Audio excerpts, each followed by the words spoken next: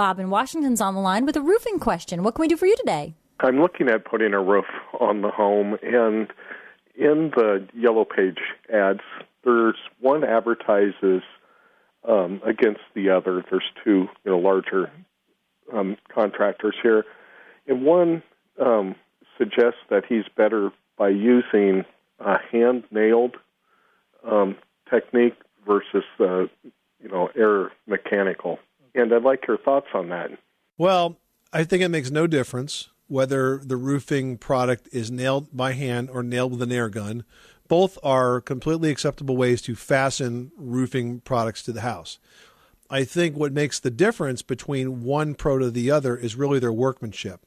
So I would not be confused by competing claims of how a roof is nailed. I could see somebody using that as it's kind of like, hand cut, hand finished, hand nailed. You have this sort of vision of something that's like quality and craftsmanship involvement, right? But I really don't think it makes a difference.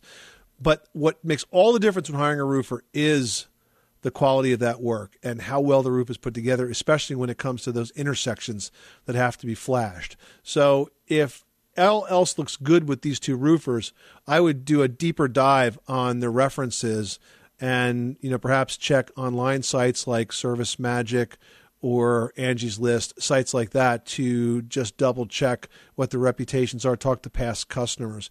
Last time I had to hire a contractor that I did not know, I did get a list of references. And I got to say, I think the contractor was quite shocked when I actually called these folks. So get the references and call them. And you'll find people are generally very willing to talk to you about their experience with the contractor. So I think that's the best way to proceed. Workmanship makes all the difference when it comes to hiring a roofer. On the roofing material up in the Northwest, where I am now, is there, and I'm looking at a conventional 3-tab asphalt type composition roof, is there a better grade of material or something that I should be looking for? As you can tell, this is a first-time roof for me. So, are you in a high wind area? We do get quite a bit of wind up where I'm at, kind of up on a hill. I would consider the wind resistance, but a product like an Owens Corning shingle is excellent. But I would definitely consider the wind resistance and buy a product that's rated for wind.